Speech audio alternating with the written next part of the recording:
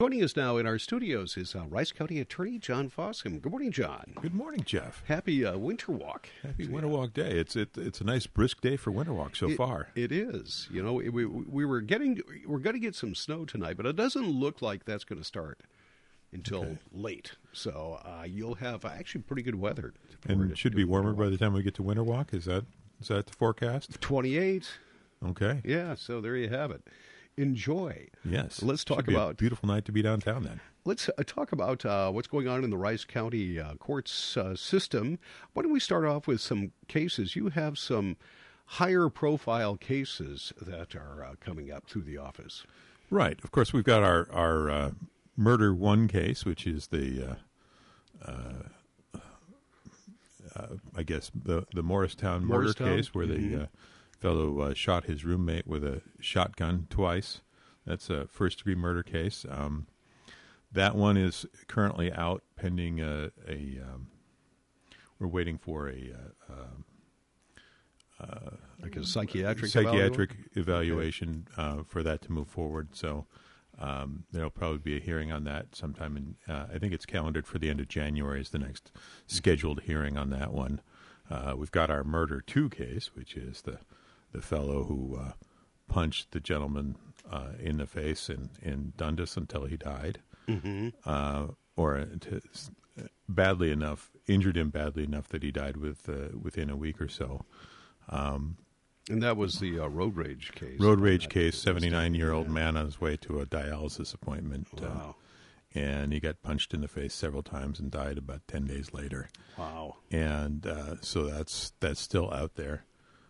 All those cases, of course, are no longer my function. They've all been reassigned to my successor, and so let's see where he goes with those. We still have the St. Olaf cases out there, the attempted murder case where the young man stabbed and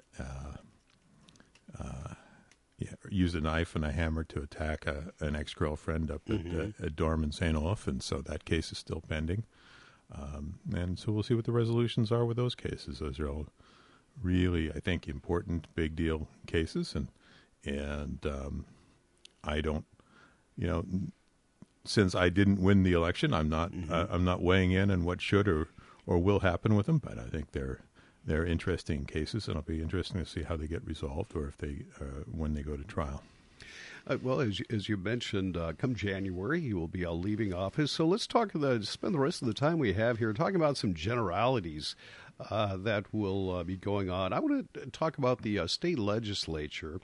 It's a little bit different look this year. We've redistricted and we've had elections, and they've got a lot of things going on at the legislature. It shouldn't be a lively year from the standpoint of just the justice system, the court systems and such.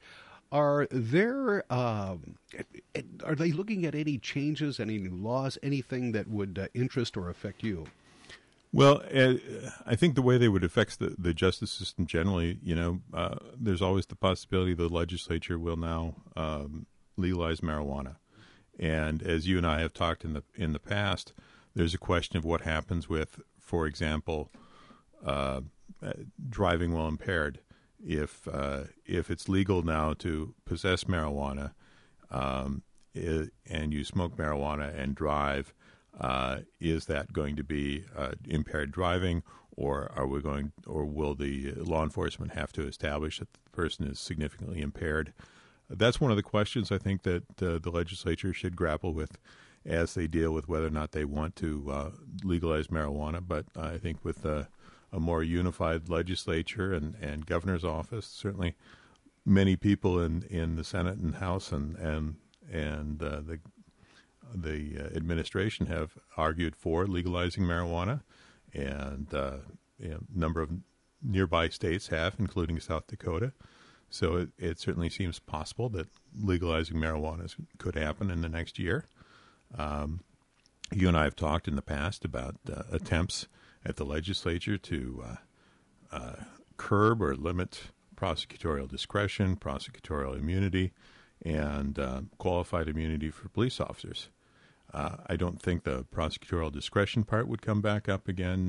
You remember there was a bill in the Senate last year that prosecutors could be prosecuted for refusing to charge a case where there's probable cause, which is sort of raises the question of who is supposed to be the person doing the prosecuting of the prosecutor.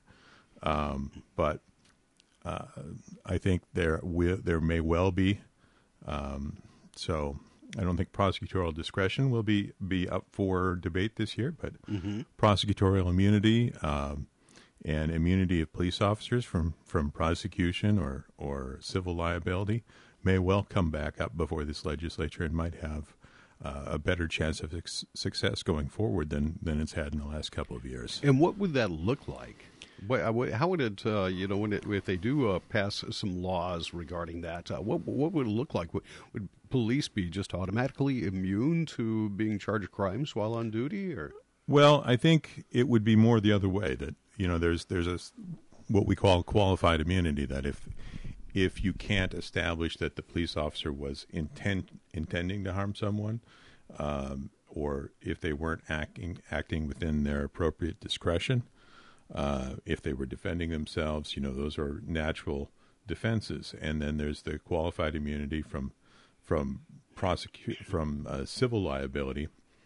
I know that many members of the DFL have talked about requiring police officers to have their own insurance, and that would be the question of who's going to do that job if they have to buy their own liability insurance and not be defended by their by their employer like most other people are. So I think so that qualified immunity piece where most crimes the police officers are entitled to a good faith presumption. If that goes away, or if there is a lesser burden to either prosecute or civilly sue a police officer or a police department for the conduct of a police officer in their normal course of business, I think that would dramatically change the way policing works and how police officers make those decisions. I don't think that's a great idea, but I know a number of members of the legislature have talked about that's something they would like to see. So that's one of the things I would keep an eye on. And also the same thing for prosecutorial immunity, that if prosecutors aren't immune for making their decisions in who they prosecute and who they don't prosecute, how do they keep doing those jobs? How can they tolerate that work if they can be sued civilly for every decision that they make? Once again, John Fossum is with us. Let's talk about, I want to go back to the legalization of marijuana and ask you if you would know the answer to this, is that, a lot of states, I don't know how many states now do have some form of legalized marijuana. And the concerns that I've heard from the legislature last year were exactly as you mentioned. How do you, when a person's driving impaired, how you test them, what makes up a crime, at what level, is there an acceptable level or not acceptable level, and are there inventions out there, something akin to a breathalyzer, that are coming up to the market? Have you heard, as the other states legalize that and press through those problems, are we seeing some answers before we do that? Do we have some answers in those categories?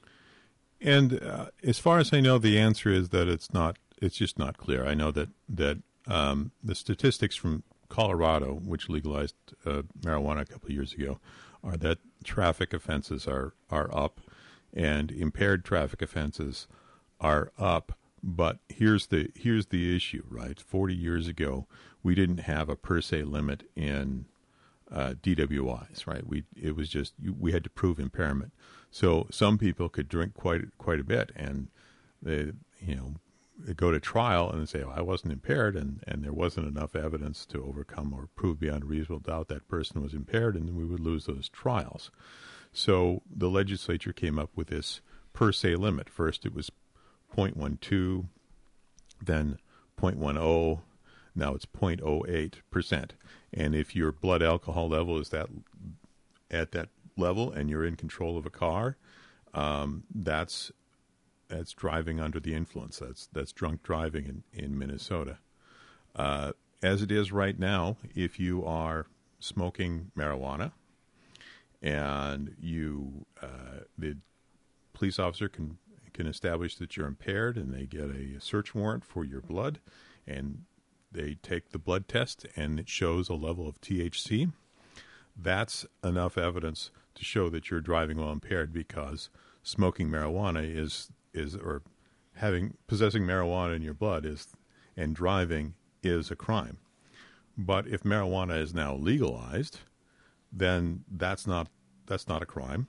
So now we're back to where we were 40 years ago in terms of establishing impairment. And were you too impaired to drive, or just a little impaired, or just kind of impaired, or was the THC from smoking recently, or was it from smoking some other time? So it just creates a lot of questions, and it creates a sort of vacuum in the law. And I don't know that there's a good resolution for that, because there's no, how do you establish what that per se limit is? As I said, in Minnesota, we went from 0.12 to 0.10 to 0.08 as the science progressed. And so the question is, will there be something in the legislature to determine what a per se limit is for the appropriate amount of THC in your system while you're driving, or is it any? That's interesting. And what I find interesting is that, we have a free market here. There's no company that's come out with the equivalent of a breathalyzer for marijuana yet. Are they not working on that? Because there's money in that. There's money to be made out there, and I'm surprised the free market hasn't pushed along some of the solutions, because just driven by profit.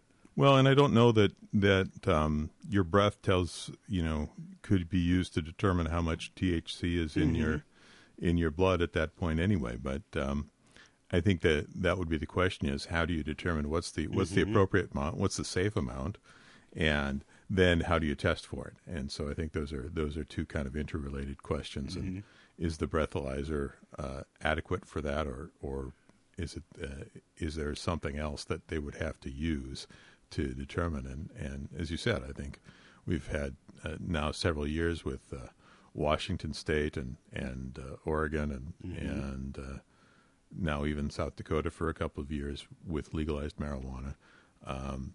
There certainly could be approaches that people can follow, but I don't know what they are at the moment. All right. Once again, John Fossum is with us. One other thing that's going to continue on, but let's get kind of an update on where we're at right now. We had Sheriff Thomas in just a couple of weeks ago to talk about the new jail. He kind of gave us a rundown and said that things are looking good. They're kind of ahead of schedule right now. Where are we at? And what has your office been involved? I know you have been involved in the land transfers and the legal aspects of all that, but does everything look like it's smooth sailing as we head into 2023? Well, and I'd hate to curse it by saying that. So I think that at the moment everything seems to be on track. We have a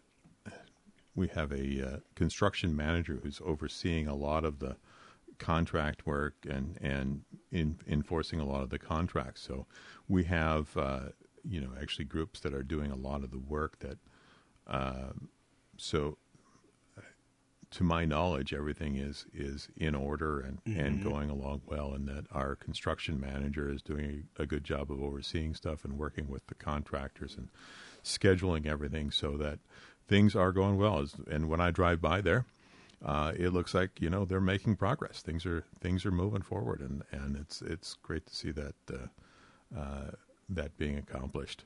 We've also been removing some of the buildings that in Faribault that were originally purchased to make room for a jail, but we're no longer really rehabable, and so there's been a lot going on down in Faribault in terms of dealing with those buildings and looking at what this new jail is. So I think the sheriff's been paying much closer attention to it than I have, because it's been going so well. I haven't had to spend a lot of time thinking about it. Yeah, I'm sure he's looking forward to getting us some new digs.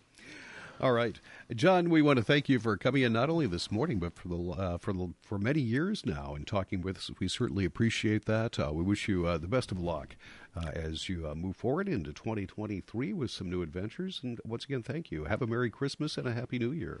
Well, thanks a lot, Jeff. It's been great to come talk to you for the last 8 years, and maybe we'll talk to you again some other time. All right, sounds good. We'll see you around. If not, I'm sure. All right, thanks, Jeff. John Fossum, Rice County Attorney. You're listening to 95.1 FM at AM 1080, KYMN Northfield. It's 7:37.